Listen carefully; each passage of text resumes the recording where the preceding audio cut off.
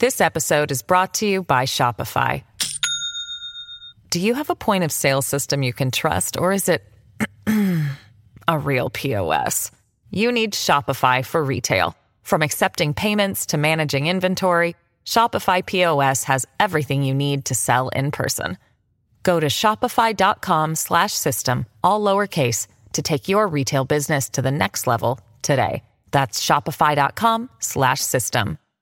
Hello, everybody. This is Marshall Poe. I'm the editor of the New Books Network. NBN listeners like to read books and buy them. So we thought we'd tell you that right now, our friends at Princeton University Press are having a remarkable site-wide sale. You can get 50% off books, including ebooks and audiobooks, with the code 50, F-I-F-T-Y, at checkout until May 31. You can save some real money on Princeton University Press books. I encourage you to go there and check it out.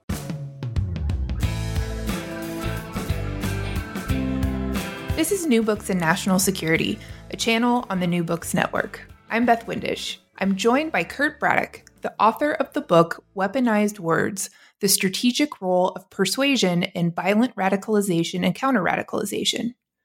Kurt Braddock is assistant teaching professor in the Department of Communication Arts and Sciences at the Pennsylvania State University. He'll be joining the School of Communication at American University this fall. He researches the persuasive effects of terrorist propaganda and how that propaganda can be challenged. He's also advised multiple governments, non-governmental organizations, and practitioners on effective counter-messaging strategies. Kurt, welcome to the show. Thank you for having me. I'm really excited. Can you tell us a little bit more about you and how this book came about? Yeah, absolutely. So my PhD work at Penn State, where I am an assistant teaching professor, was focused mainly around terrorist narratives and stories and the ways that terrorist groups tell stories and the way that those stories can become persuasive to individuals to lead them to adopt terrorist ideologies, to support terrorist groups in other ways, or ultimately engage in violence on behalf of terrorist groups. So one thing that I found in looking at terrorist narratives and in my advising work with government agencies is that there was very little work out there in the research sphere that was translated in such a way that researchers understand it, that practitioners understand it, and that lay people can understand it. And something that I wanted to do was to develop a book that goes over several elements of communication practice and communication theory that can be picked up by pretty much anybody and can understand the ways that communication affects the psychologies of the people that are exposed to that communication, whether it be from a terrorist group or from an organization trying to counter terrorist propaganda. So this was really born out of a desire for me to help practitioners to understand why terrorist communication is effective and how those organizations can use theory that we've had for decades to frame the messages that we're developing to fight that propaganda. That really relates to my next question because this book is rooted in academic research, but it has a very conversational and practical tone. As a communications scholar, how were you strategic in presenting this information in this way? Yeah, so in doing research, doing any research, something that I try to put into any work that I do is make it understandable and digestible to the people that need it. There is often a huge linguistic barrier between research and practitioners, especially in the national security sphere. A lot of times we don't speak the same languages. And that's unfortunate because I think there's a lot of work that can be done between research and practitioners that doesn't get done because a lot of times we don't understand each other, just the language that we use. So as a communication scholar, I thought it was important to write a book that was understandable, not just in a theory-based sense, which, as you said, absolutely right. It's completely based around communication theory. And in the book, I talk about those theories in detail. But I think the real heart of the book is to translate that theory, or the way that I translated that theory, into practical, usable steps in fighting or even just understanding why terrorist propaganda is effective. So it was very strategic because I wanted the book to be accessible not just to other researchers. I wanted it to be accessible to counterterror practitioners, policymakers, and the everyday reader. So yeah, very strategic on my part, I thought. You begin the book with examining previous models of radicalization, and you conclude that radicalization is a process of persuasion. We also know that not all people with radical beliefs resort to violent actions. Can you talk more about the role of persuasion and how you navigated the issue of radical belief versus violence? Absolutely, and I'm glad that you brought that up because something that's often lost in work on radicalization and its relationship with manifest terrorism is the fact that it's not a one-to-one relationship. Very few who become what we call radicalized actually engage in violent action. That's a very important thing to understand. But to get at why I consider radicalization to be a persuasive process, you need to understand how persuasion is defined within the communication literature. Generally, when other persuasion researchers talk about what persuasion is, we essentially just mean when somebody engages with a message that's meant to change or intended to change their beliefs, their attitudes, their intentions, or their behavior, there is that change. And many of the models, the existing models for radicalization, talk about engagement with other individuals, engagement with messages, engagement with propaganda that changes their beliefs and attitudes. Now, for a communication researcher like myself, it's obvious that this is a persuasive process. It's engagement with a message and it's movement of beliefs, attitudes, or behaviors consistent with the message. And that's how I conceptualize radicalization. Now, the refined radicalization toward violence, a process that I call violent radicalization, which, if I remember right, if I can remember the title of my own book, mentions violent radicalization. That is when somebody engages with messages or experiences events that refine the radicalization process to the point that they feel inspired to actually pick up a gun, make a bomb, or engage in manifest violence in some other way. But all of these processes, they're couched in engagement with messages, whether it be online or via interpersonal relationships or with static propaganda. And the arguments I make throughout the book are based around a conceptualization of radicalization that looks at the persuasive elements of it. You also look at past counter radicalization programs to look at lessons learned, and you refer to supply side and demand side programming. Can you explain how those types of programming differ and where we've seen past programming focus in terms of supply and demand? Yeah, absolutely. So when I spoke of the supply side and the demand side of counter radicalization practices, I'm kind of talking about two different schools of practices that go on in the counter radicalization sphere these days. When I'm talking about the demand side, I refer mostly to educational programs or state institution counter radicalization campaigns that are meant to get individuals to either avoid adopting a radical ideology, or in some cases, you could argue these programs are geared towards de-radicalization and meant to get people to abandon the radical ideologies. But recently, in the last, I'd say, 2 or 3 years or so, there has been a greater movement for tech platforms to remove the possibility of individuals engaging with the messages at all.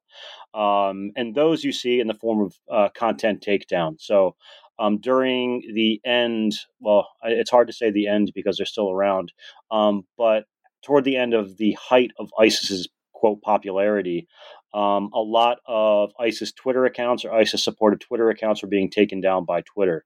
Now we're seeing a lot of radical right wing sympathetic Facebook pages, Twitter accounts, things like that being taken down. So it's really two different schools of how to deal with counter radicalization, or I'm sorry, with potentially radicalizing messages.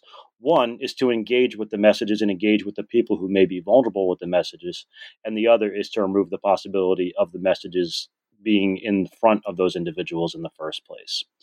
Now, as for which one is more effective, there is very little data out there to say one versus the other.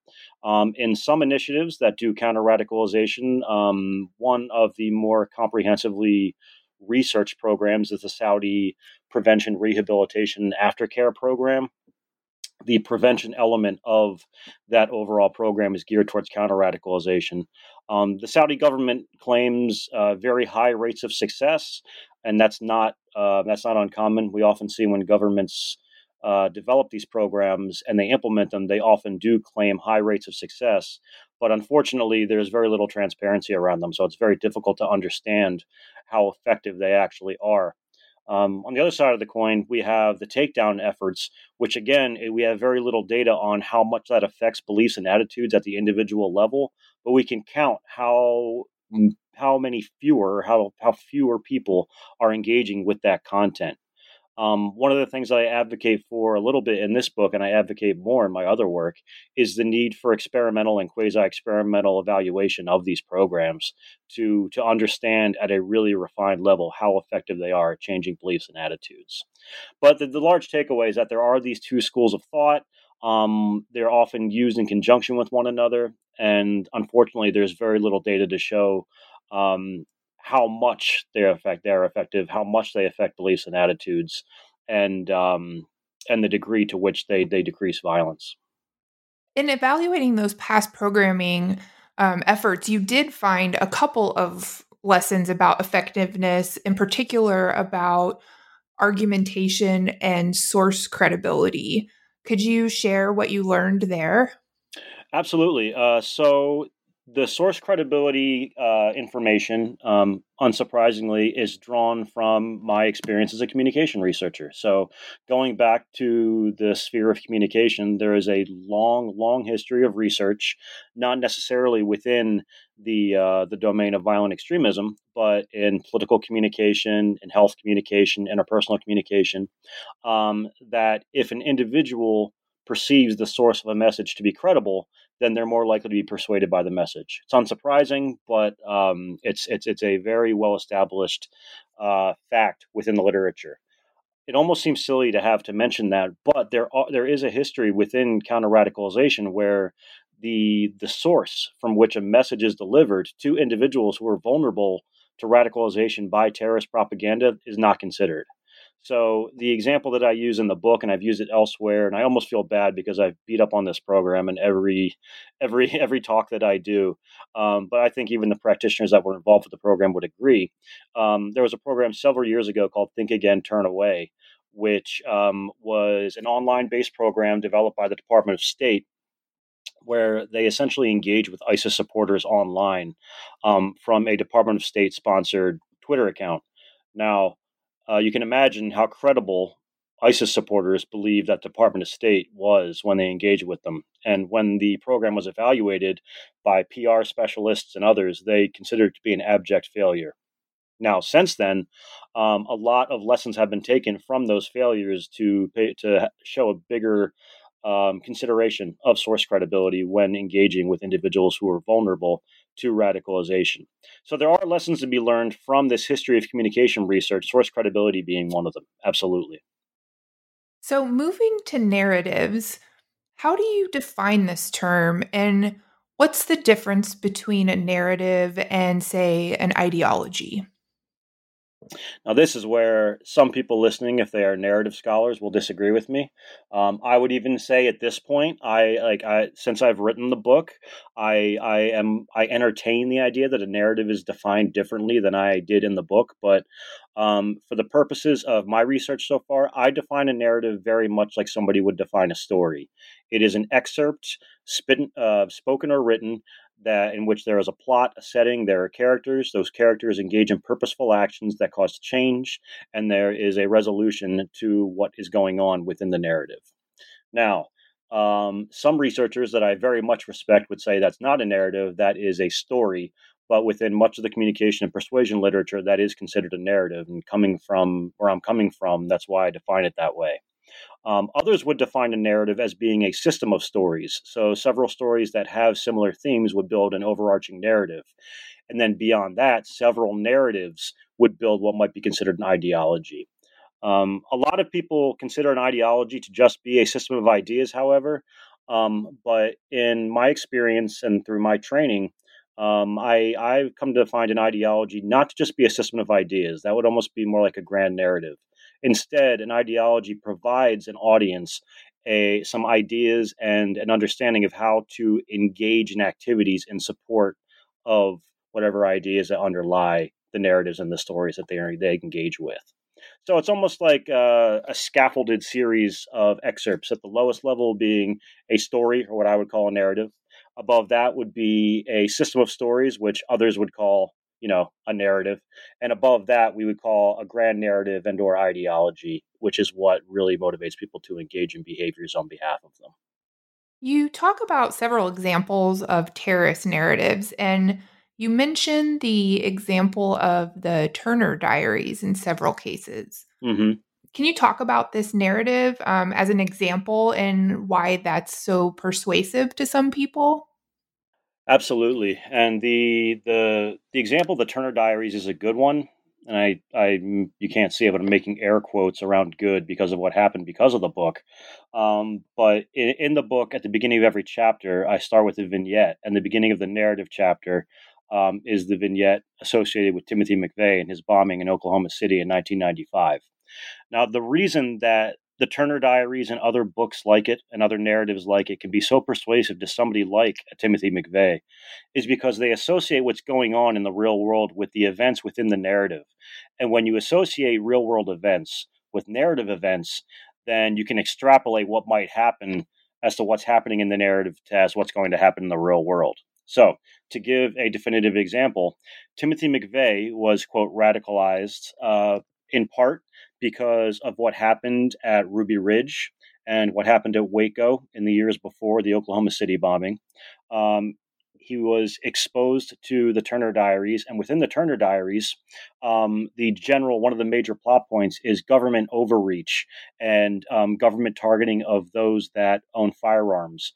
And another of the overarching themes is that the government's going to come take your guns. And when McVeigh saw what happened at Ruby Ridge, he associated what happened at Ruby Ridge with what happened in the Turner Diaries. And the Turner Diaries, I guess, spoiler alert, it ends with the bombing of a federal building in what is described in the book as almost a counterattack against the government. So McVeigh extrapolated what happened in the book. He saw it as being a reflection of what was going on in the real world, and he thought that he had to fight back against what he saw as an overreaching government that was targeting those who had a similar ideology as his own. So when an individual or an audience can see something going on in a story or in a narrative that happens in the real world, there is a real chance for persuasion there, and not just with respect to violent extremism, but also with respect to any other narrative. Whether you watch a movie or read a completely benign book, it's the ones that connect the real world to the narrative world that are especially persuasive. In that chapter, too, you talk about a concept that I think is really interesting, and I wanted to get you to talk about a little bit more: parasocial relationships. And I thought that was really interesting also in the context of the digital world. Could you talk about kind of what those are and why they're important in this narrative process? Yeah, sure. So parasocial interaction or parasocial relationships is my favorite thing to teach in my classes on persuasion, because everybody I teach about it says, no, that's not true. But there is a decades long history showing that it is true. So essentially, parasocial interaction is a process that occurs when we see somebody in a TV show, a movie, somebody we read about in a book that we come to like or admire or somehow affiliate with ourselves. This can be based on attraction. It can be based on similar interests. But generally, we build a relationship with an individual online, or but it can be online, offline, or via other media. I believe parasocial interaction is based around the way that individuals developed relationships with newscasters and how we came to trust them. People like Walter Cronkite, people thought he was like their uncle, and they came to trust him because of how he was. But in the context of fictional narratives, whether they be violent or not, people can be persuaded by the actions of those that they interact with parasocially because they like that individual. And it's been found that when people like other individuals, even if they're fictional, they tend to develop agreement with their beliefs and attitudes, and in some cases, the behaviors they engage in. So we develop these one-way relationships with characters that we affiliate with, and because of that, we develop beliefs and attitudes consistent with those characters. It's very, very weird, but kind of cool. It makes me think of celebrity culture too. People who follow celebrities and almost like they know them. Absolutely. That's absolutely parasocial interaction. I mean, I'm trying to think of an example with my fiance that won't get me in trouble about the TV she watches, but she watches a lot of TV shows like This Is Us and a lot of kind of the weepy shows, and she develops parasocial relationships with the characters to the point that she is really really engaged with them and feels what they feel. And it's not unique to her. I mean, I have parasocially interacted with characters my whole life. The example that I use in class, if anybody listening ever watched Boy Meets World growing up, I developed a parasocial relationship with Topanga because I had a crush on her. So she had beliefs and attitudes in the show that I developed on my own, and it's those sorts of things. Now, it doesn't have to be my class. Whenever I teach, this always laughs at me when I talk about that example. But another example that they understand a little bit more is I also develop a parasocial interaction or relationship with people like Paul Rudd because he seems like he'd be a cool guy to go get a beer with. So again, these relationships, they're not based solely on attraction. They're not based solely on affiliation, but there's a combination of things that make us like characters that we engage with. And because of that, we want to be like them. So when we're looking at counter narratives, what are they, and what must a counter narrative achieve to be more persuasive than the original narrative? That is incredibly tricky and something that I'm still grappling with, and a lot of people in security studies are still grappling with. So, a counter narrative is basically a narrative that, as I defined it, just a narrative like I defined before, but the themes in the narrative are meant to undermine the themes that are within terrorist narratives. So, there's a couple of things that you can do in counter narratives to make them a bit more effective than perhaps your enemy's narratives are. A lot of times this has to do with drawing out certain inconsistencies in the terrorist narratives. Some examples that I've used myself include a lot of ISIS narratives talk about the beautiful caliphate and how it's basically this utopia where Muslims can come live in peace, but you can use illustrations and pictures and depictions within counter narratives that show that that's not the case. Aleppo was blown apart and was hardly the utopia that they talked about. Other examples would be that if in a terrorist narrative, terrorist narratives often depict individuals and organizations that they see as enemies in black and white terms. They're always bad, and we are always good. By developing narratives that introduce a bit of gray area, that maybe depict targeted characters in a different way, you might be able to undermine those kinds of characterizations. There are several things that you can do, but it's mostly hinges around planting a seed of doubt within the audience about the ways that the terrorist narratives depicted people and events. And it seems you start with a very succinct description of how to do thematic analysis as a first step of really understanding the narrative that you're trying to counter. Can you talk more about that and the role of themes in terms of the systems of stories and constructing an effective counter narrative? Yeah, so a lot of the problems surrounding strategic counter messaging with respect to violent extremism has been largely a failure to understand what it is that drives the persuasiveness of terrorist propaganda. At least historically, we've gotten much, much better at it. So, one of the first things we need to do if we know how to develop counter messages is to understand what the terrorists are saying in their propaganda messages that are meant to recruit and radicalize. So, one method for doing that is a form of content analysis called theme analysis, where the idea is to break down all the text, whether it be spoken or written, into manageable chunks. So, we look for individual elements of the message that kind of group together to develop these larger categories of topics that appear in the narratives. So, give you an example. For my PhD dissertation, I did a theme analysis of the narratives that appear on the website of an animal rights extremist group called the Animal Liberation Front. Now, on that page, there were, I think, 88 individual narratives that I analyzed.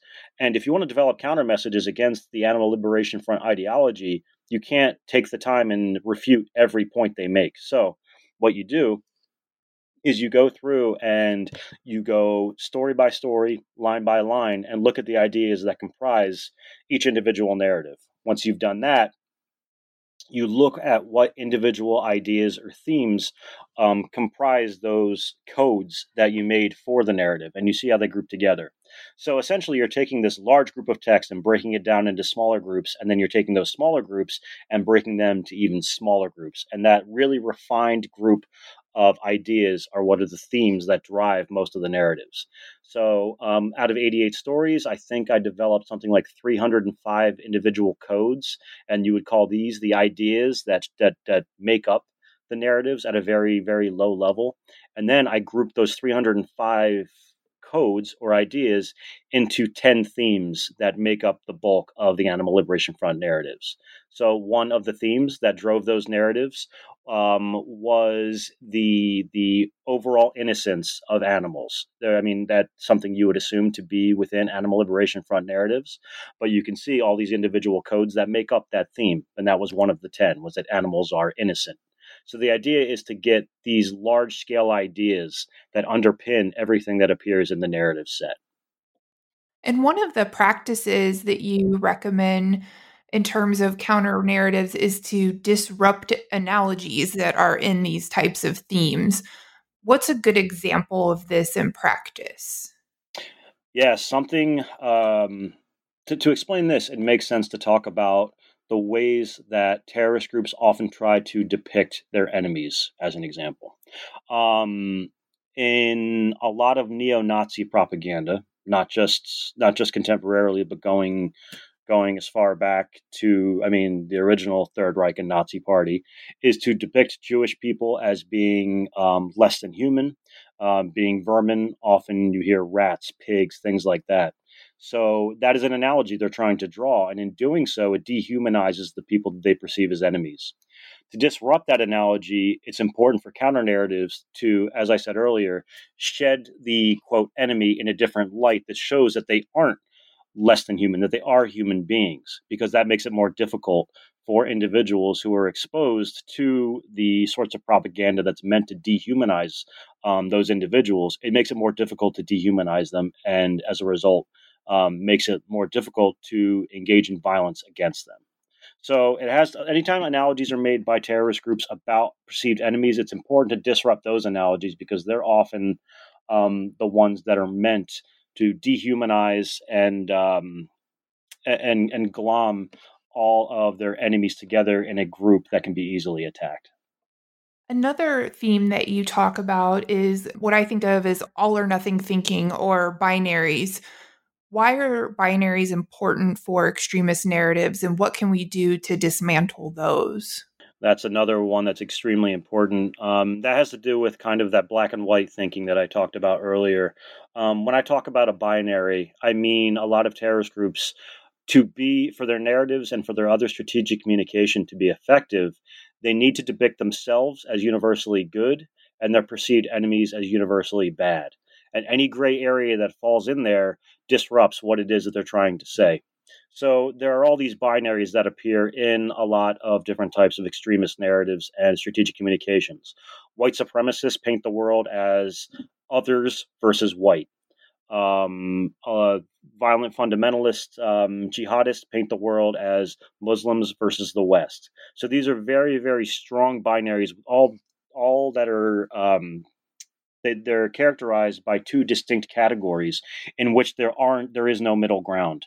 And by developing counter messages, whether they be narratives or otherwise, that show that there is a middle ground, that not all characterizations can be binary in kind, it dismantles that binary altogether. So terrorist ideologies that are built on these binaries, by targeting those binaries, it helps us to disrupt the ideology as a whole. This episode is brought to you by Shopify. Do you have a point of sale system you can trust, or is it a real POS?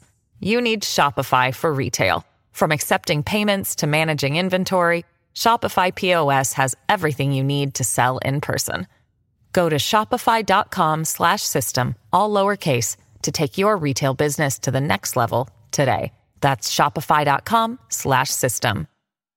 You talk also about the dissemination strategy of these counter narratives, and you mentioned earlier the example of Timothy McVeigh And I know you talk about culture and the role in the dissemination strategy. And in his case, he's an American, and you talk about American attitudes towards authority and how messages are received, and a few other examples. Mm-hmm. Can you talk a little bit more about the role of culture in source credibility and just dissemination strategies? Sure. So what I was talking about there is the fact that I talked about source credibility in very broad terms earlier, but different cultures will perceive different sources as being credible. Now, in the Timothy McVeigh example, if we were to develop counter narratives or other strategic communications that are meant to undermine McVeigh's ideology, it would largely be targeted at a Western audience. And Western audiences, especially in the United States, value autonomy, individualism, the ability to make our own decisions. So we don't respond as well to these kind of large authority figures as much as we respond to those in our social circles that we trust. So a counter narrative that is meant to target a terrorist narrative in a Western culture might be more effective if it's not distributed by some central authority figure. Whereas in the Muslim world, the imams who are greatly trusted by their followers would have more of a rate of success in disseminating a counter narrative because imams are central to the distribution of stories that help build the foundation of an ideology. So, in developing a counter narrative, it's important to understand the audience that you are distributing the counter narrative to and the cultural context in which it's being distributed, because messing that up can undermine the effectiveness of even the best constructive counter narrative. Another strategy you discuss is attitudinal inoculation. Can you explain what that means? Yeah, my favorite. This is what I've been working on now, actually, in the last, I'd say, year. So, attitudinal inoculation refers to a communicative practice that is analogous to actual medical inoculation. So, for those of your listeners that don't understand exactly how vaccination or inoculation works, essentially, a doctor will give you a shot of a dead or weakened virus. Your body recognizes that virus and develops antibodies to it. And in the future, when you encounter that virus in the real world, you won't get sick. Ideally, the virus that the doctor exposes you to will not be strong enough to make you sick, but it'll be strong enough to trigger your immune system. Now, attitudinal inoculation is the same exact idea, but psychologically with respect to ideas. The idea is that if you expose somebody to the idea that their beliefs and attitudes are going to be challenged, especially in the Western world where we value making our own decisions, if we say, listen, somebody's going to come try to persuade you to do A, B, or C, it raises the specter of threat. They go, well, I don't want to be threatened to be persuaded. And then you give them counter arguments to challenge the persuasive messages they're going to encounter. This is called the elicitation of threat first and then refutational preemption second, to use the academic terms. In doing so, you step away from the person, and research has found that individuals will develop their own counter arguments against those persuasive messages they'll encounter. So, in the same way that the human body develops antibodies after being exposed to a small dose of a virus, we develop psychological antibodies when we're exposed to a small dose of an idea, if we think that our beliefs and attitudes are going to be threatened. So, whereas counter narratives are often used for individuals who are already gone down the radicalization path a bit, inoculation is most effective for individuals who've not yet encountered a terrorist ideology. So, can extremists use attitudinal inoculation as part of their persuasion effort to keep someone radicalized? Oh, yes, and they absolutely have. Every time a terrorist group says that the government will tell you A, B, and C, and here's how you fight it, that's attitudinal inoculation. Anytime a radical right winger tells somebody that you cannot trust the media, that is inoculation. Those sorts of things are inoculation strategies. Now, this kind of goes down a bit of a rabbit hole because the next logical question is, how do you defend against that? And there's been interesting research to show that you can meta inoculate people, where you can inoculate against inoculation messages. Now, this is a relatively new string of research that's still being undertaken. I find it extremely interesting and extremely promising, but this is all to say that inoculation strategies are most useful if you get to the individual first. So I've argued that inoculation strategies for counter-radicalization against, say, radical right-wing extremism in the United States, those sorts of campaigns would be most effective for children in schools, and individuals who may not have been surrounded by or enveloped in those sorts of ideologies. So getting there first is very important because the inoculation effect can be very strong. And you talk about some of those examples in the book in terms of putting some of these extremist beliefs in context for younger folks, and especially pointing out examples in their social circles. And you mentioned the role of physical isolation in some types of radicalization. I wanted to ask you, particularly as it relates to physical isolation, do you see current events as we record during the time of COVID-19 as relevant to radicalization and counter-radicalization efforts? Very, very much so. A line of research I'm getting involved with now is the use of disinformation online, especially disinformation that has the potential to produce violence. And COVID-19 has, not unexpectedly, but a little, the degree to which it's triggered kind of violent beliefs and attitudes is a bit surprising. In the time of COVID-19, we're seeing individuals who are voluntarily putting themselves in little online echo chambers where things like unfounded conspiracy theories and strategic disinformation by foreign actors and domestic actors, and it's all they're enveloping themselves in. This is the only thing they see, and when that occurs, people tend to go down that rabbit hole more and more, and we're seeing these sorts of things. One of the more dangerous, I believe, disinformation campaigns, and campaign isn't really the right word because it's not very much organized, but it's a disinformation ecosystem, I guess, is the idea that the COVID-19 pandemic is a hoax perpetrated by actors who wish to inject individuals or vaccinate individuals with tracking devices and other sorts of things like this. So it builds this idea of this nefarious other. And because of this supposed existence of this nefarious other, we have individuals coming together and think that there needs to be a civil war in the United States to fight the powers that be. Listeners might recognize this as being called the Boogaloo. And we're seeing a lot of these Boogaloo individuals appearing at the marches, the protests that are going on in the United States right now. And there is some evidence to show that a lot of them are trying to instigate violence at these sorts of things. Not all, but some. So there is kind of this kind of whirlpool that they go down. They get this information online. They isolate themselves in these ideological echo chambers, and within these ideological echo chambers, they develop ideas about how to fight back against those that are described as enemies. And in some cases, it can become violent. In the next part of the book, you talk about reasoned action theory, and you talk about how our background, like where we're from, our upbringing, and things about us like our race and gender play a role. Can you talk more about reasoned action theory and how it relates to narratives and counter narratives? Sure. So, reasoned action theory is not a communication theory per se. It's more of a theory of decision making and how we come to engage in behaviors. And the theory basically states there are several elements to it, but the theory basically states that our beliefs and attitudes are affected by essentially who we are.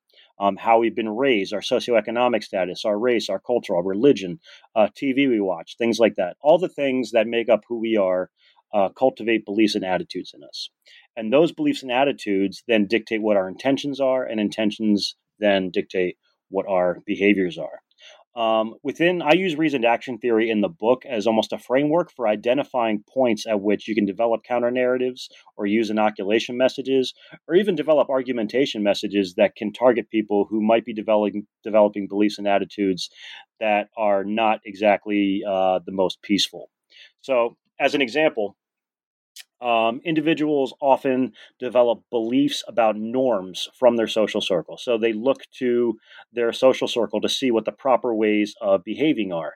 And that is a point where we can inject messages that might fight against problematic ideas that resonate within those social circles, because norms are a very strong way that people come to develop beliefs and attitudes which go on to intentions. So rather than use reasoned action theory as a communication theory, it's really an idea, it's really a framework of how we come to engage in behaviors. But it all starts with those individual level traits that make up who we are as individuals. And how do emotions come into play when we're talking about persuasion and radicalization? So this is a great question because a lot of people consider radicalization and persuasion and even the engagement in terrorism to be an intrinsically emotional process, just because of what terrorism looks like and what resonates within us when we think about it. But what's interesting about emotions and the driving force behind emotions, and there are different people have different theories about these sort of things, but the framework that I use is something called evolutionary psychology. And the idea behind evolutionary psychology is that just like we developed opposable thumbs to pick things up, just as we have adapted that, or just as we no longer have a tailbone or our appendix doesn't work anymore, just as we have developed all these things, we've also developed emotions in the same way. So, survival of the fittest is the idea that those organisms that develop certain things that help them react to their environment are the ones that are going to live and pass on their DNA. So, we became humans because we developed opposable thumbs and we were able to engage with tools in a way better than our primate ancestors. In the same way that occurs biologically, emotionally, or rather, the development of emotions came about in a similar way. So I'll give you an example.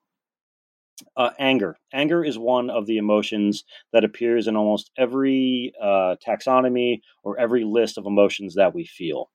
And evolutionary psychology would explain that we survived. We can feel anger. We feel anger now in response to things because our primate ancestors that we came from developed the ability to feel anger in response to things in their environment that made them react in ways that helped them adapt to that environment. So anger is really a response to when we can't achieve a goal because there's an obstacle in our path. Evolutionary psychology argues that anger that we feel now is really derived from the idea of when, say, a tree fell in front of one of our primate ancestors and they had to move it out of the way. The ones that felt anger, the ones who felt that burst of energy and could move that tree out of the way, are the ones that survived. So really, evolutionary psychology looks at emotions just as it looks at any other kind of biological development throughout human history. Now, with respect to violent radicalization, terrorists obviously use emotions in their propaganda for a lot of different reasons. So, again, I'll stick with anger for the sake of simplicity, but a lot of terrorist groups develop propaganda that's meant to instigate anger in their audiences against those they perceive as enemies. So, just as our primate ancestors might have moved a tree out of the way because they felt this emotion that gave them this boost in strength and focus, terrorist groups try to get people to feel anger to move obstacles that are perhaps security forces. Maybe they're those they see as less human. So rather than move a tree out of the way, the terrorist groups try to trigger anger to get us to move their enemies out of the way. And that's just one example. There are several examples that I cite in the book, some positive emotions, some negative emotions, all of which have their own what are called action tendencies that move us or affect us in certain ways. And terrorist groups exploit those. Now, that said, I also say in the book, which is kind of the central thesis of the book, we can also use people's emotional responses for the purpose of counter-radicalization as well. So emotions are a hugely important part of all these processes, and I think that a better understanding of where they come from and how they work would help us better develop messages to challenge that terrorist propaganda.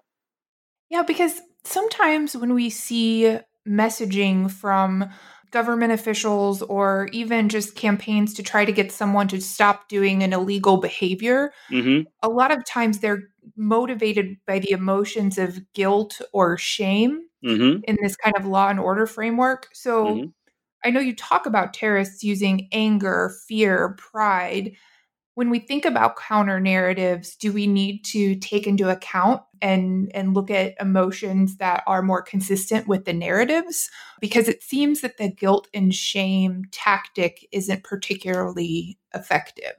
Yeah, it really, and this is a question I get quite often. It's almost like, is there a one-to-one relationship between the emotions that are in the terrorist propaganda you're trying to counter?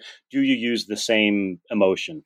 And you can absolutely, but I also think that to determine what emotion you should target, or even going beyond emotion, how you should develop the counter terror or the counter propaganda, it requires a very in-depth audience analysis of what your audience values, what they might respond to, and the sorts of things that would elicit certain emotions. So, one example that I'm very very interested in. I haven't pursued it in terms of research, but others have done campaigns related to guilt in among Muslim communities to keep people from, again, this is all from the ISIS literature, was that they would develop guilt appeals that relate to how potential ISIS fighters how they would feel if their mother looked down on them, or they were ashamed that they went on to join ISIS, because the mother is a central figure in Muslim communities. So they found that when they developed guilt appeals that focus on how a potential fighter's mother might respond, they found those to be quite effective, actually. So understanding the audience and understanding what they value is critical, because what somebody feels guilty about in the United States will be very different than what somebody will feel guilty about in Syria, Iraq, Kuwait, wherever. So it all comes back to doing proper audience analysis and understanding your audience, not just the socio-demographic factors that are easy to figure out, but also what they feel and how they understand the world around them. What do you think the role of satire is in counter narratives? I love that question, because there are a couple of researchers whose work I'm reading that I'm really, really interested in. One being Danny Young at the University of Delaware. I actually, just getting to America, I'm doing work with Katie Borum-Chadu at the Center for Media and Social Impact, where both of them do excellent work on satire and how comedy might affect individuals with respect to the radicalization process. I think, and I'm giving a large caveat here because I haven't gathered data on this myself, but I think there is a huge role to play for satire and even lampooning in counter radicalization. And my favorite example is, again, when during the Iraq War and Al Qaeda in Iraq, which was the predecessor to ISIS, when they were kind of at their height, their leader Abu Musab al-Zarqawi, there's a famous video of him firing a machine gun in the desert, and it's kind of your standard propaganda video. It wasn't anything particular special about it, but it was found later. There was a video clip that showed the same clip later, but the video was panned out, and he had these goofy white sneakers on. So like those sorts of things, a lot of propaganda videos are built around the idea that the individuals within them, they are all strong and they're infallible and they are these mythic individuals. But some of them wear goofy white heads, and by doing that, you can kind of put that splinter of doubt in your audiences that maybe these people aren't as strong and aren't as serious as they're made out to be. Another example that I really love, this is from years ago now, and it was from work done by my friend and former PhD, one of my supervisors, Dr. John Horgan, in one of his books. I believe it's The Psychology of Terrorism, but it might be Walking Away from Terrorism. In any event, it told the story of an individual who wanted to join Al Qaeda, I believe, because he bought into the Al Qaeda propaganda. He thought that they were holy warriors fighting the good fight against the West, and everything that you know about Al Qaeda propaganda. So one day, this individual was in a cave with his commander, and they were sitting down to dinner. And the commander proceeded to pick up a dinner knife and pick his toenails with the dinner knife. And this completely threw the guy off. And he goes, these people are not who they make themselves out to be. So things like that, I mean, they're not exactly satire, but kind of tearing away kind of that veneer of what they make themselves out to be can be hugely effective in these sorts of things. And we see this in not necessarily with respect to satire, but a lot of individuals who left ISIS did so because their experiences were not at all what they thought they were going to experience, so they just left. So by showing, by as I said, by tearing away at that mask of what they put themselves out to be, I think can be very effective. And satire is one way to go about doing it. So, the last section of the book I want to ask you about, and you mentioned this a little bit when we were talking about COVID before, you talk about online disinformation and Hmm. advancements in areas such as deepfakes. Hmm. How do these pose challenges to counter narrative efforts? This is deepfakes and disinformation, I think, right now is the greatest threat to security generally because of how fast communication technologies are advancing and how fast graphic technologies are advancing. Disinformation, generally speaking, is information that's deliberately spread to dupe those that are exposed to it. And one form of disinformation are these deepfakes. And for those unfamiliar, deepfakes are the videos you see where a face is superimposed on another body, or an individual is somehow made to seem as though they engage in a behavior or said a certain thing. They are getting better and better. And I say so in the book. Deepfakes, I mean, they came from the internet. So, of course, the first thing deepfakes were used for was pornography. But there have been several examples, mostly just to show how the deepfake technology works, where individuals have developed deepfake videos where they have narrated a public figure saying something, and it is almost indistinguishable from the public figure themselves. There was a video that went viral several years ago where I believe it was Jordan Peele of Key and Peele. He narrated it. He does a very good Barack Obama impression, and he developed a deepfake of Barack Obama essentially saying what he was saying. And it showed that as the video panned out, it showed it was Jordan Peele doing the talking.